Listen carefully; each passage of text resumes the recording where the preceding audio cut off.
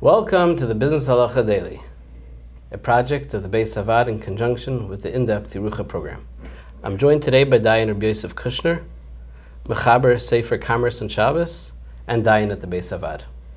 So you have a company, and you need to stay open on Shabbos. So you just finished laying out how he sets up his employee structure so that he can be open on Shabbos. But why can't he just sell his business to a Nachri like Mechiras Chametz? Like Mechiras Chametz, the $1 million question. So first of all, people do, but we're not advising that. It's highly problematic. That's the truth. It's not brought in Shulchan Aruch, such a concept just to sell like that. I'm going to give you, but Chametz is brought, so that's your question. I'm going to give you the short answer. The short answer, and the reason why it's a short answer because this is a short podcast. The short answer is that Chametz is an equity-based isser. When we say equity-based isser, we mean that it's actually usher to own. The equity is the isser. If you own it, you have a problem, right? So now, if you have a problem because you own something, the next logical step is to sell it. And now, problem solved. I owned it, step one. Remove ownership. Remove ownership. Okay, right. But I don't want to remove ownership because then someone will just come take it and that'll be the end of it. So I sell it, right? And he'll have to pay for it after Pesach or he'll sell it back. But the point is, if the problem is to own it, we'll deal with that. Sell it, no more. Problem solved. The problem of having Gentiles work for you as employees is they're working for you. They're working for you. They're working at Daita Yisrael. And if you tell them to work specifically, then for sure they're working at Daita Yisrael. So let's give an example. You walk into the Hilton. You own the Hilton? Not yet. Not yet. So now, which means the employees of the Hilton are not your employees. Great. Okay. And it's Friday afternoon. Now it's Shabbos morning, and you want a coffee. So you tell the guy, heat up to hot water. Could he do that for you? You can't, right? You can't tell him to do that for you. He's not your employee. He's not your employee, right? The answer is he's doing it for you.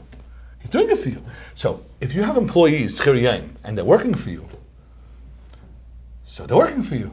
They're doing it for you. Now what happens? You went in some smoke-filled back room, and you executed a transaction, which, if successful, I'm not conceding it is, but if it's successful, we sold the nursing home to someone who might be a felon and probably not allowed to be on the license and is probably invalid. But let's say it's valid, right? Let's give everyone the benefit of the doubt. Okay, now that fellow, is he running the nursing home? Absolutely not. He didn't pay a nickel. Is he coming in telling people what to do? No, he can't even find it on a map. So who is running the nursing home? What's the structure? The structure is the same. That's the premise of your question. Someone who's answering to you, to me. No, but your question was, keep the structure as is. I'm the boss. I tell everyone what to do, and I sold it. Right. If you tell people what to do, they're working for you. If they're working for you, they're working at Daita Yisrael. And Chametz is not an isser of Chametz working at Daita Yisrael. Chametz is an equity-based isser, so you sell it. But workers can't be working at Daita Yisrael. And a Schiyam is working at Daita Yisrael.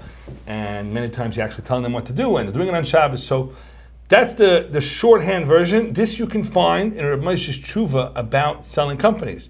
And he goes through it. He says he doesn't like hashkafically. He doesn't like it technically. He thinks it doesn't really work many times. But he says im kol zeh, which means forget the hashkafa, forget about the technical aspect. He says b'rayv pamim le'osv'lei midi mishum de'akum osam malacha adaita d'Yisrael. Simple as that. Simple as that. Which means he says you're not understanding the structure of the law and of this halacha.